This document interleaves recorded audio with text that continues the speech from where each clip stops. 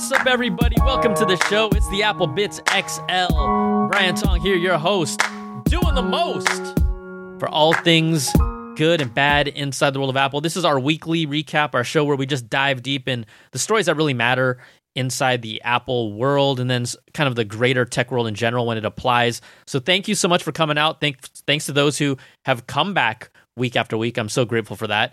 And also, we want you to be a part of the show. So how do you participate? All you got to do is record a voice memo on your phone or your device and then send it away to applebitsshow@gmail.com. That's applebits with a Z, applebitsshow@gmail.com.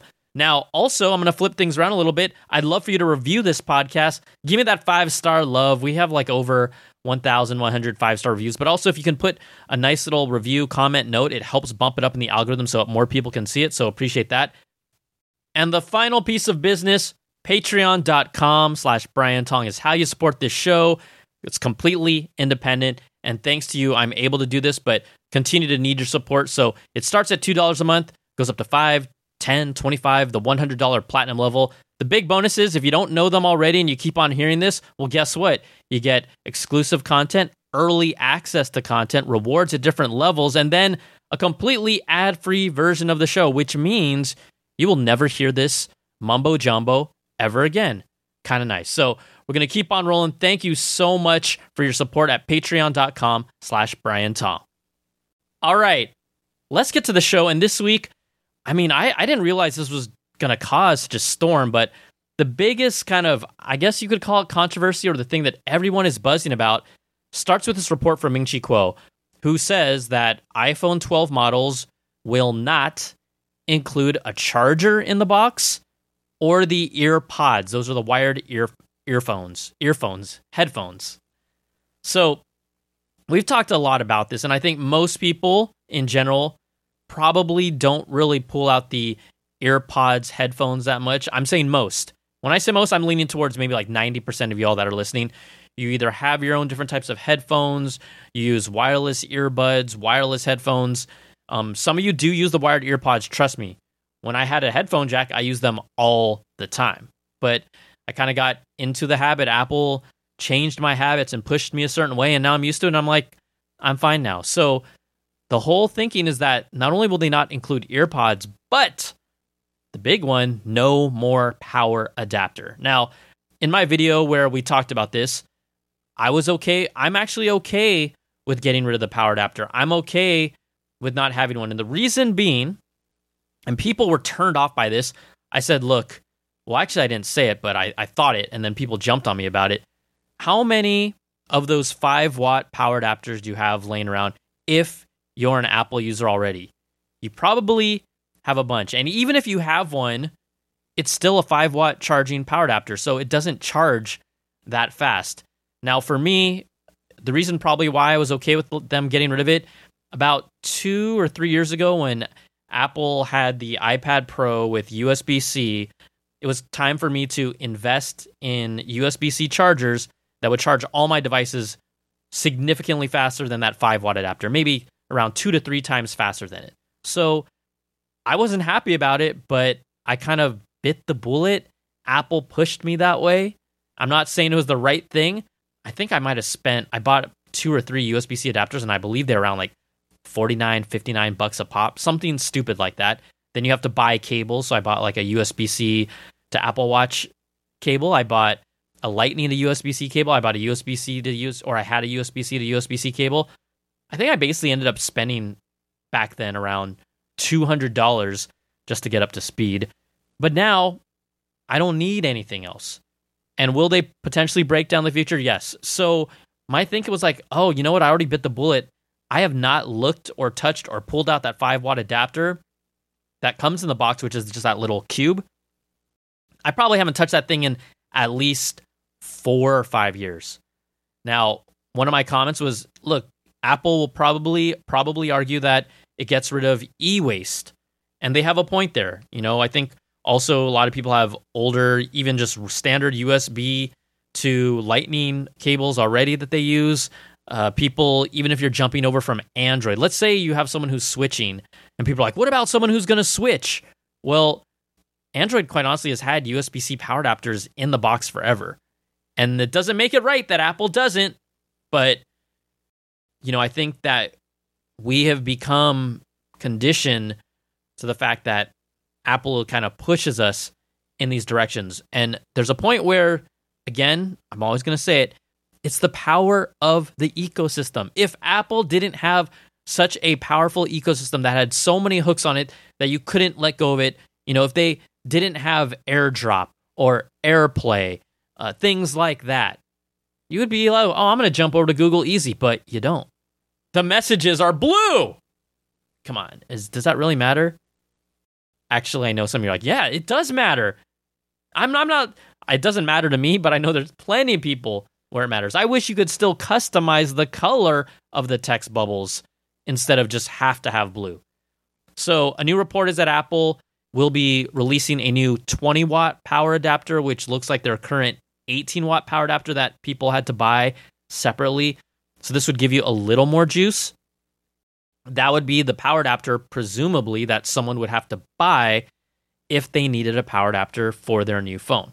So I'm really curious where you stand on this, because there's people that were like, Brian, you're right. A lot of people were really mad. They're like, oh, stop drinking the Kool-Aid. Oh, Apple Lemming, Apple Sheep, iSheep. And maybe they have a point, but I think it's because if you're committed to the ecosystem, you do what it takes to stay in the ecosystem, sheep or not sheep. Now, is it right that they completely take out a power adapter? Probably not. But again, how many of you really, really, really need one? When people start arguing, oh, that's anti-consumer, they have to put a power adapter in it. My first question is, when was the last time you used that Cube adapter? And I guarantee you, most of them are probably going to say, oh, I don't, because I already have one. So you can be mad about it, but if it doesn't affect you, then don't be mad. Something like this is not worth being mad about. Now, Apple even had recently surveyed iPhone users, what do they actually do with their old power adapters? This is just a recent report that Apple had sent out surveys to previous buyers of the iPhone 7 Plus, and here's what the survey asks. It says, what did you do with the USB power adapter that came in the box with your iPhone 7 Plus that you replaced? The USB power adapter is used for charging from a wall outlet, and you connect the adapter to an iPhone with a separate charging cable. Select all that apply. Here's the options. Gave it to a family member or friend. Recycled it. Lost or misplaced it. No longer working or not working well. Still using it at home. Still using it outside of my home, at work, school, or other. So they're even thinking about this, right? They don't think that people are using it. They want to poll their user base to be like, okay, how many people really do use this? And it tells you that Apple is thinking, clearly they're thinking of actually getting rid of it. Now, here's the argument that's going to make people go insane. Later on, after the video that I published, a new report from Leaker, I guess it's more of a leak, from Love to Dream. Now, this person, we don't know if it's a male or female, but he or she has typically put out some pretty darn accurate leaks and posted in the middle of this week recent rumors kind of to support that the iPhone 12 won't have earpods or a charger in the box. Instead, you'll love this, Love to Dream claims that the future iPhone packaging will be thinner and exquisite with a thinner box. A thinner box. Remember, we thought the era of Johnny Ive had left us where they would do anything to make anything as thin as possible. The iPhone 11 Pro bucked that trend and said, you know what? We don't mind making it a little thicker and giving you freaking ridiculous battery life, the best battery life we've ever seen in an iPhone, which made it a success, which made it one of my favorite iPhones of all time, quite honestly. The camera and the battery life. All of a sudden, it's like, I'm using my phone in ways I haven't before. Battery life makes a difference.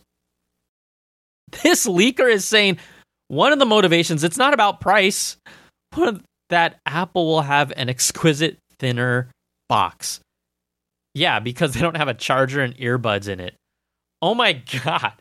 If that's not going to make the people that are demanding that a power adapter comes in the box mad, if they aren't mad about that hearing this, they should start just like trotting over to Apple headquarters with pitchforks already.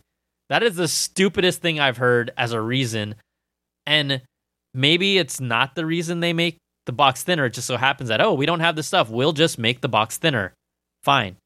You make your point. Now, the other part of this is that by getting rid of the charger, a power adapter, and the earpods, the costs, it would enable Apple to kind of, their costs would be reduced. But then on the flip side, all the iPhone 12s are pretty much expected to bring 5G, and so those component prices will increase the overall price of the iPhone with all these new components.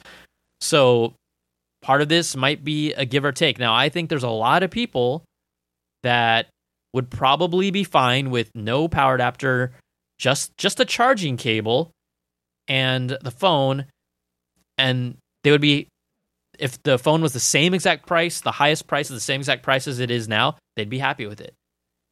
Okay, what if all of a sudden the iPhone is like $50 to $100 more because they include the power adapter and the earbuds? Would you want that? Hell no.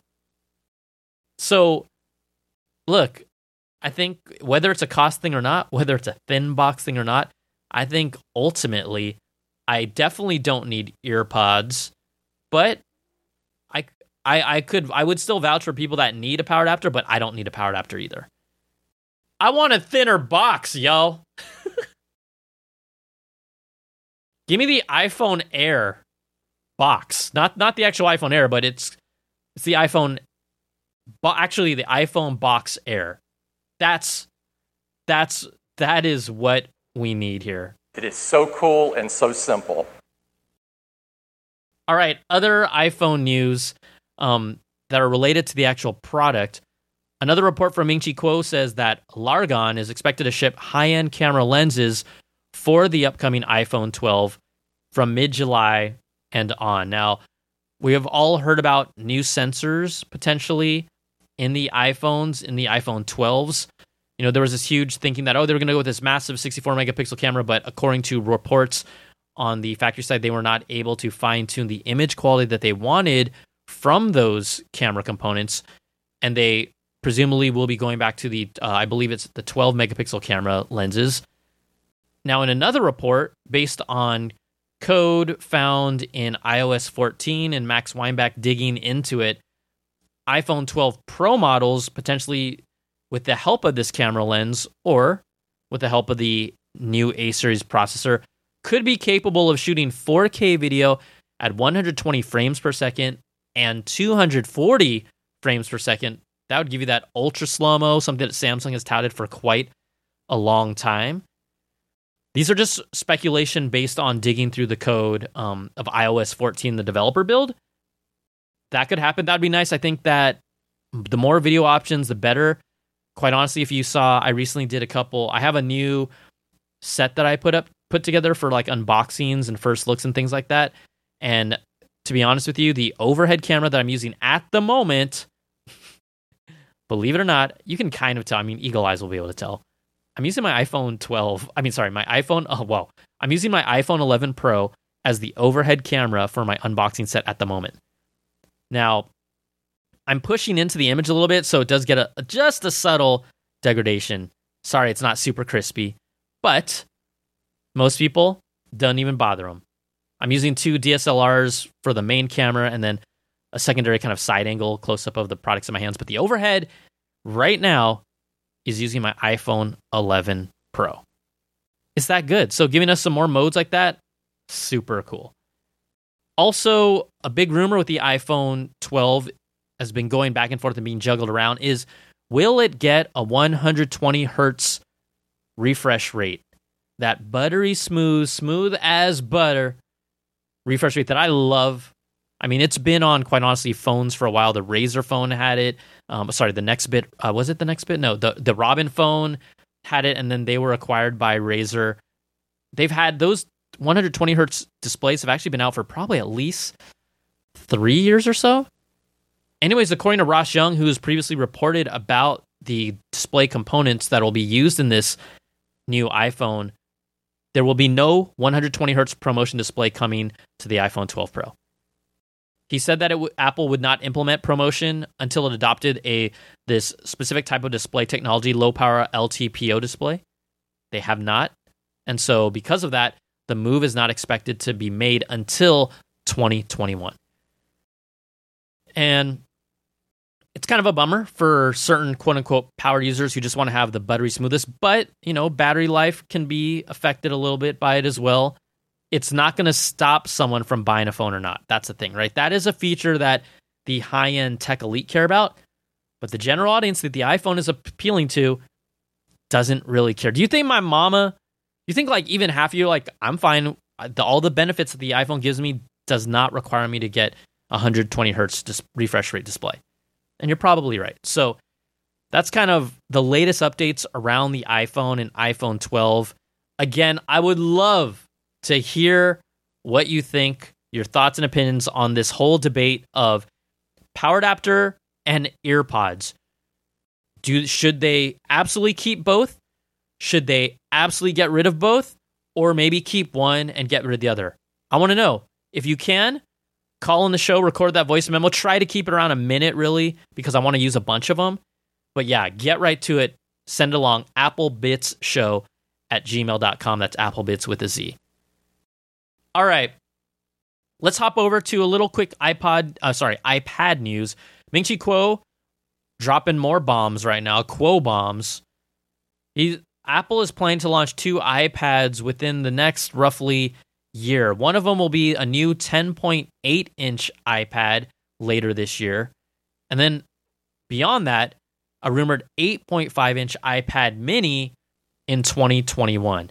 Now, here's the thing. The new 10.8-inch iPad, that would be a brand new screen size that we've never seen on an iPad. Currently, there's an existing 10.2-inch iPad and a 10.5-inch iPad Air. We don't know which one this slightly larger model will replace. My hunch? Actually, I don't want to say. I don't know. My hunch would be the regular iPad, but I could be wrong. Anyways, that is in the works, and that is expected to be coming by the end of this year. Then we have the 8.5-inch iPad mini replacement sometime in mid-2021. And I believe, someone can correct me, I believe the current iPad mini is like a 7.9-inch display, somewhere around there. So that's actually a pretty significant jump for that form factor. And I'm really curious if that's the case. Would it adopt kind of the iPad Pro style with that thinner bezel? It'd be pretty nice on a mini product like that. Also sticking to the Macs, developers begin receiving their Mac Minis with the A12Z chip to prepare their apps for the Apple Silicon Macs. Something that I am super excited for. Let's just talk about energy savings and performance because of how they run cooler.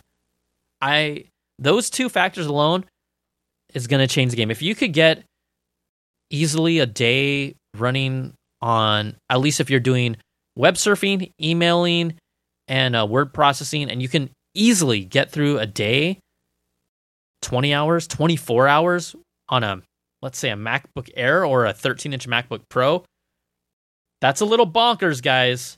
I mean, you'll feel the way that I felt about my iPhone 11 Pro is then how you and I would feel about our MacBook Pros or MacBooks if it got to that level. Anyways, developers are now receiving them this week, and the biggest thing, though, is that benchmarks have surfaced. Now, here's the thing about it. Under the terms and conditions and agreements as a developer, you're forbidden to run any benchmarks on these developer kits. But guess what? Multiple people did, and the results have been surfacing on Geekbench's website. So Geekbench has the results of the developer kit Mac Mini. Now, this is still using, the A12Z processor, but they came in with the single core performance scores and multi-core scores. So I'll read out the Mac Mini developer kit version, what it's performing at, and then the current iPad Pro that is using the same exact chip. So single core score for Mac Mini developer kit, 811.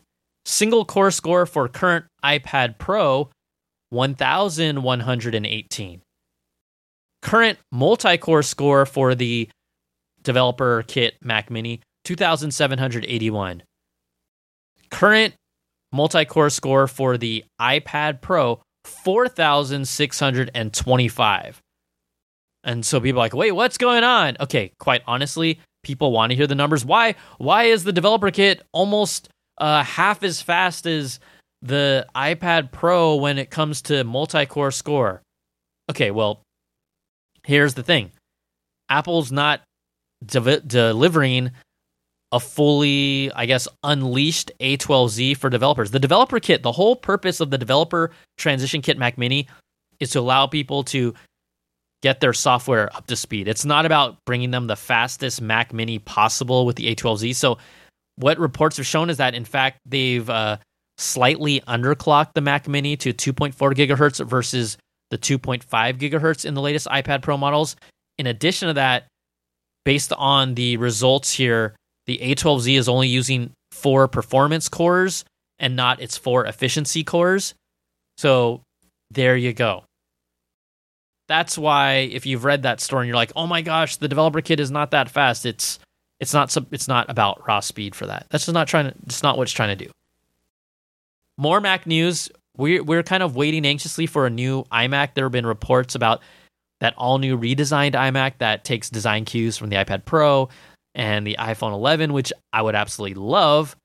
Well, an unreleased iMac with a 10-core Comet Lake S chip from Intel and a Radeon Pro 5300 GPU that has not appeared or surfaced in any Macs before appeared on Geekbench, and everyone is pointing out to this is more than likely a new iMac that made it on a Geekbench. Now, the thing is that it's using an Intel chip, so this is not an A-series machine. And remember, Apple and Intel both said they're committed to working together for at least the next couple of years, so there'll be multiple machines coming out with Intel chips. Don't be surprised by that. When I look at these results, okay, new video card, Intel chip, doesn't have anything that's going to blow you away right now. I'm thinking that this might stay in the same form factor. I'm thinking. Now, if they really want to drop a bomb on us, they release a A-series iMac before the end of the year, if they can pull that off. My hunch is probably going to be like the MacBook, but that's how you surprise us and go, oh my gosh. So anyways, the news that we can take away from that is there is an iMac that is being tested that will probably be ready to roll out by the end of the year, but the biggest question is, will it have the new design or the current design? I hope it has the new design, but right now, if I had to put my bets on it, I'm going to say current design. I know, really sad. All right, let's take a breather to just let you know the sponsors of the show are you. That's right, patreon.com/Brian Tong, the way to support all of my independent work, specifically this podcast and all the videos and all the other content that I bring it to you. I'm not going to dwell on this too long. Look, you can sponsor the show $2 a month if it's worth a cup of coffee and all the value I bring you. $5 a month, $10, $25, $100 level. But again, all the great benefits, early access to content, exclusive content, rewards at different levels, and a completely ad-free version of the show, so you don't have to hear any of this. I typically talk longer, but I'm not going to, just so you feel like, oh, okay, maybe I don't want to listen to ads, and maybe I do want to support this guy. Anyways, I'm so grateful for all of you that have supported me, have continued to support me. You are allowing me to do this, and it's amazing, and I can only be humbled and grateful, and I'm going to keep on working my butt off for you guys, all right? And gals. All right, let's keep on rolling through here. We're going to transition over to a little bit of Apple Watch news. Now, it's been really revealed that the sleep tracking in the Apple Watch is not as impressive as maybe we thought or had hoped it would be. So, Apple's VP of Technology, Kevin Lynch, he's kind of the face of the Apple Watch at all the keynotes. He decided to answer some questions from the press that were kind of pressing him on the Apple Watch. Now, people... there's the data from what beta testers are saying is that, the only data that we're basically getting is the hours that we slept. There's a nice little chart, but it's not showing us if we're light sleeping, if we're heavy sleeping, if we're in REM sleep, some of those really finite details that Fitbit gives you. And so Lynch said that basically look, they're trying to approach this from a mainstream perspective. Here's his quote. You can't really coach yourself to have more or less REM stages. We felt that wasn't the best way that Apple could add value here on sleep. We focused on the transition to the bed, right? The whole real thing that they showcase is, oh, here's an alert. It's time to settle down. Oh, we're going to change the color temperature of your screen. Oh, you want to do some yoga to relax or breathing exercises. Oh, let's get you ready for bed. It's basically like being my mom when I was a kid. Honey, here's some warm milk. It's time to go to sleep. I'm a grown-ass man, Apple. I don't need that. Sometimes I'm a grown-ass man. Sometimes. But Apple's saying, hey, we focused on the transition to the bed, which we think is way more actionable and will result in people getting a better night's sleep, which then has secondary effects of perhaps your REM stages or your REM stages sorting themselves. In any of these adventures we go on when building things, we ask here what will make the most difference for people that from a mainstream perspective will be easy, helpful, and empowering. Keywords there, everybody. Mainstream perspective. And I get it. I think that we're smarter than that. I think that we're smarter than needing the Apple Watch or iPhone to tell us to drink our warm milk and put our heads down in our pillow. I think we're grown adults, even younger people are smarter. You can have both. You can do both. You can coach someone and be actionable to go to sleep, and you can deliver that data because it's interesting to see. But nah, we're gonna get bars that just show us how many hours we slept. Thanks guys. Like, everyone was really looking forward to this sleep tool or sleep tracking, and this is what it brings us. Now, my only hunch is that maybe the only reason why they're doing this is because maybe they don't have the proper hardware to actually give you that information, right? Maybe all this testing that they did, they don't got it. It's not in the current Apple Watch. I don't even know if it's going to be in the new one, the Series 6, but I would say out of the gates, that's disappointing. Not disappointing, and maybe in something that you would say, damn, it's about time. Safari and macOS Big Sur will work with 4K HDR and Dolby Vision content from Netflix on newer Macs. I am more than thrilled about this. Now, at the same time, 4K HDR, Dolby Vision, yeah, the contrast and the colors will pop more on a screen, but it is still a smaller screen. But I think it's kind of silly to think that this whole time it's just been 1080p. So this was found in the code of macOS Big Sur. I can't yell it all the time. Some people love it, some people hate it. So I think if I give you like 50-50, the people that hate it will be happy, the people that love it will be happy. Everyone gets to have their cake and eat it too. So anyways, that's really cool. Coming to macOS Big Sur. It requires a Mac introduced in 2018 or later, so older Macs will still be continued to be limited to 1080p resolution, but this is going to be, again, in Safari 14 on macOS Big Sur! I love that. Also, we're talking about Dolby Atmos, the Apple TV app. I remember I had a caller, a gentleman, say, hey, it doesn't work on my LG TV. Well, guess what? That's going to change. 9 to 5 Mac reports a software update to the Apple TV app arrived this week on select LG smart TVs. Not all, but I'm going to guess the select TVs that have the Apple TV app, most of them probably within the past 2 years.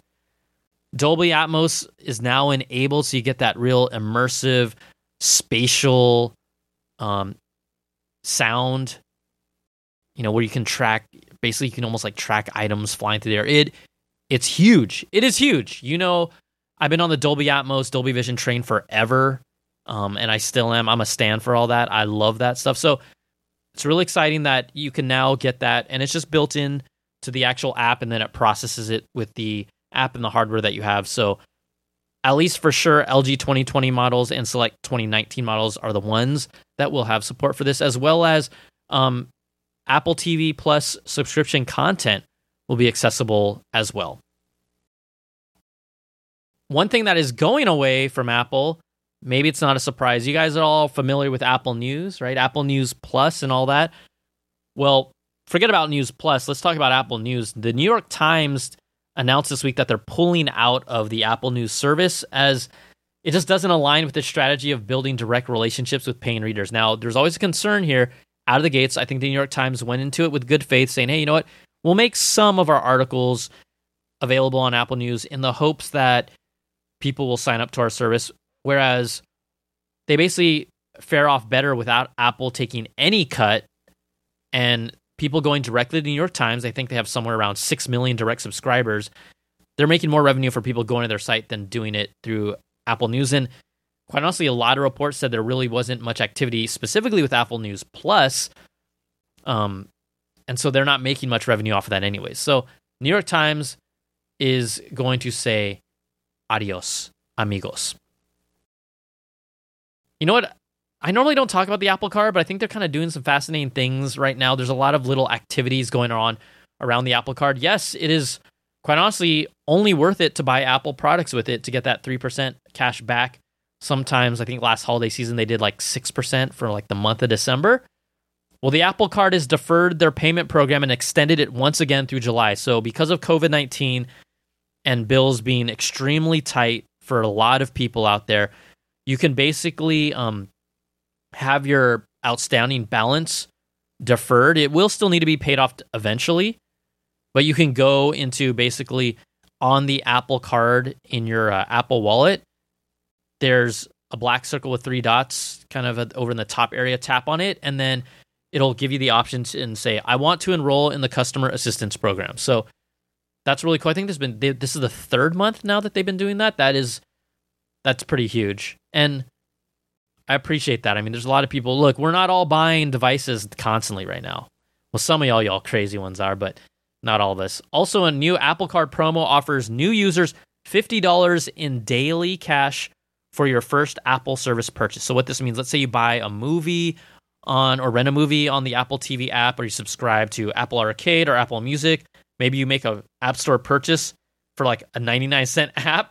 Yeah. You'll get $50 cash back. Just kind of a nice little perk. And then I could have used this, but I ended up just waiting it out.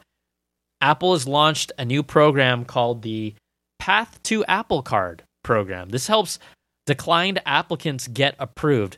Now, I remember I told you the story when it first came out. I was getting declined constantly, and I only had like 1% unpaid debt based on my credit card limits.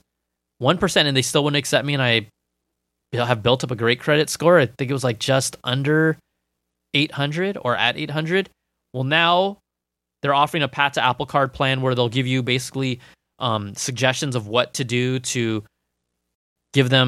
open up basically the doors for them to get an Apple Card. So let's say you got to pay off a personal loan debt. It's going to basically point it out over those 4 months what you need to do to get an Apple Card. Again, it's only makes sense if you buy Apple products and you want a white stainless steel Apple Card. Those are literally the 2 reasons to do this. I mean, it is nice to have all your Apple services paid off by, and then you get a little 3% kicker. It's not much, but in these times, it's better than nothing. Plus, also, it is working in more places over time, more services. You're getting 3% daily cash with the Apple Card now at over 11,500 Exxon and Mobil gas stations across the U.S. Congratulations. Yeah, other brands that are offering 3% daily cash with the Apple Card now include Apple, Nike, T-Mobile, Uber Eats, Duane Reade, and Walgreens. So it's expanding a little bit.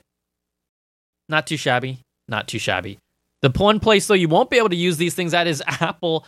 I shouldn't laugh. I mean, sometimes it's just overwhelming. So take that laugh back. Cancel culture, please. Don't cancel me just because I kind of laughed.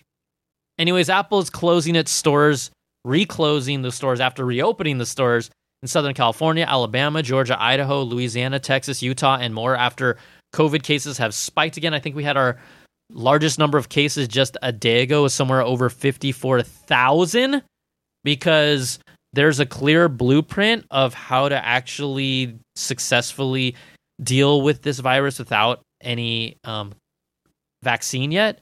There's a way to get back to a more normal sense of living if everyone wears masks, and I'm not being political because a mask is not political. But, I said it, we are a selfish country, and if we weren't, we'd be okay. There is no mandate from the national government to wear masks. Certain leaders are not even wearing masks, and so some people are like, I don't need to wear a mask. I live in LA County where they're very strict about it. Me and my lady, we went to Orange County 3 weekends ago to the beach. We brought our masks. Now, the beach is open air, so that makes sense, but all the food stands, all the walkways, I would say 98% of people, 99% of people weren't even wearing masks. And I was like, damn, we're screwed. And you can see it. You can see it happening everywhere. And for the record, places where there were major protests, where people were wearing masks, those were not the places that saw the big spikes. So, something to chew on. Hey, California, everywhere you could think of, Northern California, most of them in Southern California closed. Alabama's the summit.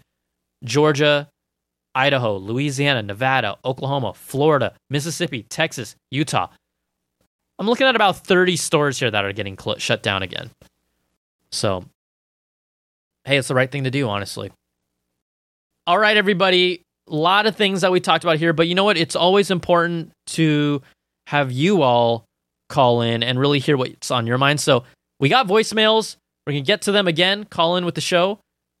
applebitsshow@gmail.com. Leave your name, where you're from, your question, comments, criticisms. You could correct me all you want to. I'm not afraid of that. I'm not perfect.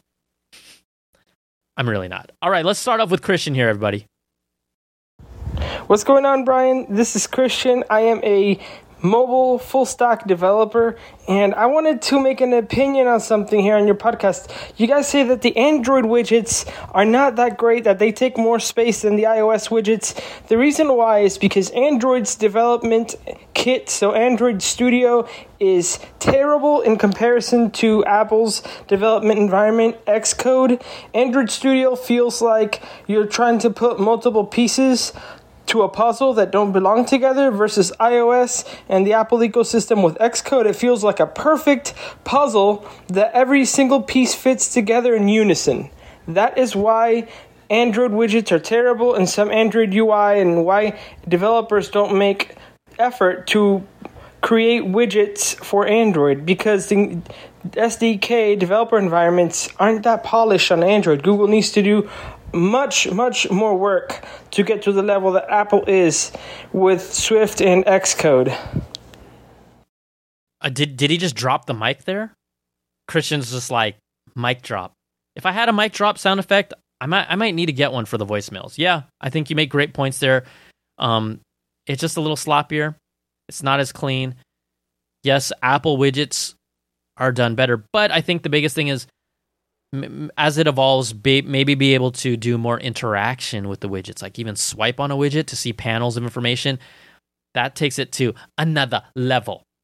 But extremely happy with the widgets in iOS 14. Extremely. Also, a side note, one of the most stable betas that we've seen from Apple ever, which is probably a good sign going into the actual public beta that is expected sometime in July for people to get on and try it out if they want. Again, I don't recommend it on your primary phone. I just never will, in case something stupid happens, even though stupid stuff happens when you have it on your regular phone for the regular release. But we'll be looking forward to that public beta and then the official release sometime, probably in September, October, around the iPhone release. All right, next up, Leo, what you want to talk about, my man? Hi, Brian. This is Leo from Barranquilla in Colombia. This is the hometown of Shakira and Sofia Vergara. I was looking for the Apple event, and I realized that they are using for demo the new computer that is going to have the Apple Silicon, the Mini Mac. So they are using the A12 chip, I think, and I don't really think that when they come up with a new system with the Apple Silicon, they are going to use a 2-year-old processor, because then they just will stick with Intel. What do you think about it? I'm a long-time listener since you work with the C guys, and I'm really hoping that you come back with a lot of your music videos. Keep up with the good work. Okay, that wasn't a mic drop. I think he just his phone ran out of battery. Leo, first of all, I love you know what? The Colombian people love to represent Shakira, Sofia Vergara. I love it. Whenever I say Apple computers or Apple based in Cupertino, it's also my hometown. I grew up in Cupertino, Sunnyvale, and then Cupertino. So I'm just, be proud of where you're from. No, I'm not going to talk about it all the time. Leo, absolutely, they will not release the first Mac that has their new Apple Silicon with an A12Z. I just, also based on the timetables, they just wouldn't. And they got to come out strong. I mean, even Craig Federighi did an interview that you guys and gals can check out with John Gruber from Daring Fireball. It was like a video interview. And he did this humble brag while flexing at the same time. He basically said it was amazing what our Silicon team did with the A12Z chip and putting it in a Mac without even trying. Right? So they aren't even making a dedicated optimized Mac chip. They were adapting that iPad chip to run on a Mac. And he's like, they weren't at the point where they were building a brand new chip. They're like, oh, you got the A12Z? Oh, it's powerful. Yeah, let's just tweak a few things so it runs on this Mac for the developer kit. Yeah, it's good. He literally said, yeah, it's amazing what we can do without even trying. With a straight face. Oh, he was flexing so hard. So to answer your question, Leo, no. I think that it'll be a new A-series chip. And also, this Intel relationship still has a long ways to go. I don't think that we should sleep on Intel. And just because it has an Intel does not mean that the machine is not right for you. It's just going to come down to where you are in the life cycle of your computer as well. All right, next up, we got Jack. What's up, Brian? This is Jack from Milwaukee, Wisconsin. Longtime viewer of the show. Love what you're doing. My question is about Apple Silicon and the support for the older computers. Tim Cook laid out this plan of they're even releasing new Intel computers in the pipeline, and they're planning on supporting them for quite some time. But I'm specifically wondering about people who bought a Mac Pro. These people shelled out a ton of money for a workstation desktop that they're planning on upgrading and using for quite some time. Do you think Apple is going to release some type of replacement for the Intel chip for Apple Silicon so they can have longer support on those more expensive computers? Or do you think they're going to have to buy a new Mac Pro earlier than they anticipated? Was that another mic drop? Anyways, Jack, thanks for calling in, my man. Thanks for listening. This is an interesting question because no matter what, every transitions, people kind of get lost in the mix and the timing crapped on. I think the biggest thing is that some people who invest in this Mac Pro, the performance on that machine is a beast no matter what. Okay, so we're not talking about back in the day when you bought a Mac Pro, your Mac Pro was outdated when the next model came out. Okay, this Mac Pro has so much power that a mere mortal, even someone who's just editing 4K video like myself, it's more powerful. It's so much more powerful than I even need. And so from that standpoint, it has so much legroom to grow, even if they got one today. And really, they just max out the RAM. That machine, because it's all, presumably you're going to be running Final Cut Pro on it, even if you're running Adobe Premiere and stuff, that stuff is still going to work the same. You're not going to really have to worry about much. So even let's say 2-3 years from now, yeah, I think that machine is still going to be just fine. Will it maybe be a little slower than an A-series machine by then? Mac Pro, maybe. But again, we don't know exactly what they can deliver. I think right out of the gates, the biggest advantage of the A-series chip is not only great performance, but it's keeping the machine cooler and longer battery life for mobile devices. I think that's the biggest thing, right? It's going to have the power, but that's where you're going to see the most. Now, if you, let's say, we don't know this, but let's say you put a bunch of new A-series processors in a tower, well, the battery life thing, that doesn't matter. So now we're just talking about raw speed. Even if it outperforms the Intel-based Macs, those Intel Macs are still going to be good for quite some time. I think it was even handling, like, I can't remember how many, but there's some demos out there that was running something like 6 or 8 streams of ProRes video, Apple 4K ProRes video without any stutter and lag at one time. So even if the A series is faster, the current Intel Mac Pros are still going to be more than fast enough. But yeah, it always sucks when you hear new hardware is coming. But again, by the time they even update those Mac Pros, that's going to be one of the last machines they update. It'll be around 2 years or so. So I think if someone has it, that's still a machine that's good for at least 5 years. Seriously. All right. Next up, we've got Ryan. Hey, Brian. This is Ryan from Virginia. I just had a quick question for you. Wondered if you had some additional insight on this, but I was really excited when they announced that they were moving to Apple Silicon. I think there's a lot of promise in what they can do with battery life, but also performance. So I'm really excited to see what type of hardware they come up for that. The only question I have, though, is what's going to happen to Boot Camp and being able to dual boot into Windows? I know that moving to Intel, Apple initially gave that option to be able to use Windows because it worked with that architecture. But what does that mean going to these new ARM processors? Let me know what you think. Maybe I missed it in the keynote, or maybe you have some additional insight. Let me know your thoughts, and thank you for everything you do. What's up, Brian? So unfortunately, I have sad news to bring to you all. Boot Camp will not work on any Apple Silicon-based Macs. It's officially not going to work. Apple didn't announce it at the keynote because they tend to like to keep things kind of more on the positive side, and they don't want to reveal kind of the devil that can be in the details. So this isn't actually really a surprise because you just wouldn't expect it to, out of the box, just run a totally different architecture. So Boot Camp will not run on the A series processors. Now, virtualization through Parallels and oh man, why can't I remember the other one off the top of my head? Anyways, someone will remind me. Virtualization, where you can run a Windows environment within a Mac app. That is, according to Parallels, they are working on it. They even showed it off at one of the workshops at WWDC online. So they are working on a compatible version to run software emulation, but it won't be like a quote-unquote native Windows Boot Camp type of load up. It'll be within a virtualization product. So that will at least exist from that standpoint. But Boot Camp, as we know, will be dead. The interesting thing, though, is, right, Apple and Intel, they're still going to be working together for at least 2 years. They both have made that clear. I'm not saying that they're going to be around longer than that, but the reality is that Boot Camp will still be around for at least 2 years plus from the standpoint of once they release the new Macs, it'll still be around. Who knows? Maybe Apple offers an Intel Mac alongside of their lineup still, and I don't know. I'm not saying they would. It wouldn't make sense, but you never know.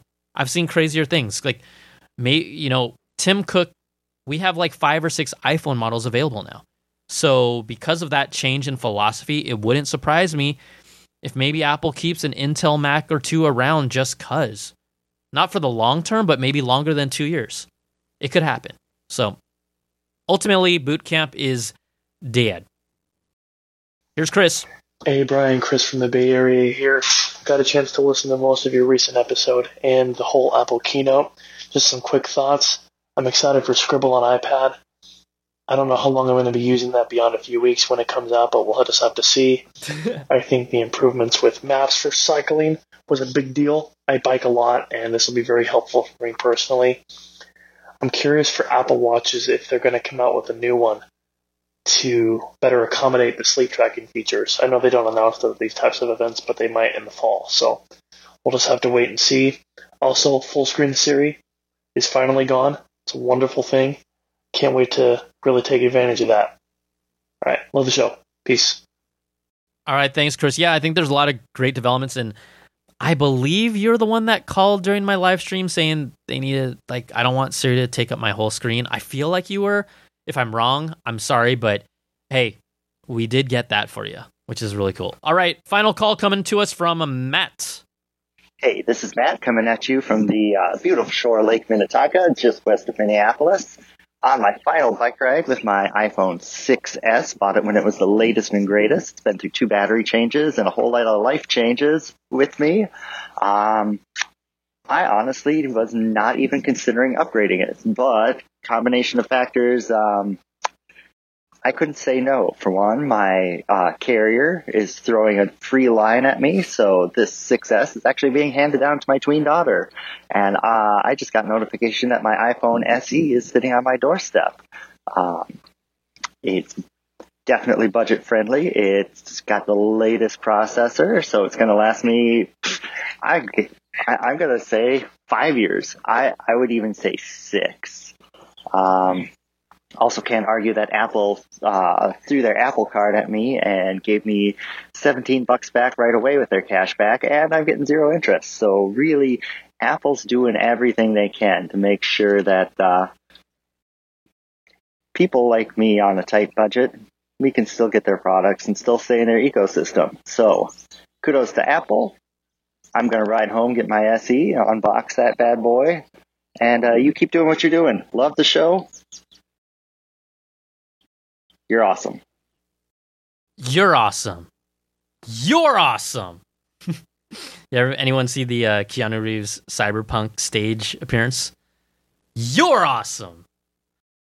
Thanks so much for that call. You know, I love how you were just like on a bike ride and kind of at peace, really happy. You just sound like really happy. I really like, you know, sometimes when you can hear someone's disposition in a call and it makes you feel good, and then you hear birds chirping in the end, and then they end it with, you're awesome. That just made my day right there, Matt. So thanks for that. I think the point that your call is that I've been kind of saying for a while, and it's really the exact example I was talking about, the iPhone SE 2020 version, $399. It's such an underrated move, and a move I never thought we would see, and it is exactly for people with families, people who still want that form factor. You're getting an A13 chip in that damn bad boy. That thing is going to last for a long time. $399. Any phone that comes out at $399 will be compared to the iPhone SE, and it might be able to do a few things better, but I'm going to imagine the iPhone SE's camera is probably going to be better. The chip is going to be better, and the ecosystem advantages most likely will be better. So that's, if you're just really talking about the form factor, I don't know, those are 3 key things that are going to, that will make you happy if you're thumbs up on all of them. It's a good Apple, baby. It's a good one. All right, everybody, that's going to do it for this week's show. Thanks so much for hanging out. Just so many little things going on. I love after WWDC because there's always kind of a trickle of developments and things that happen in the weeks after it. But I really appreciate you coming out here, supporting the show.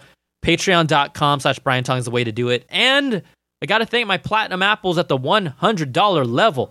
Brandon Ledford, Gil Cabrera, Wesley Frater, Jarrett Lewis, Eric Cohen. Thank you so much. And thank you to all of you who continue to support the show. And if you haven't already and you feel like that little nudge, and I know times are crazy right now, oh man, I would greatly appreciate it as well. And I'm just going to keep on working my butt off for you all.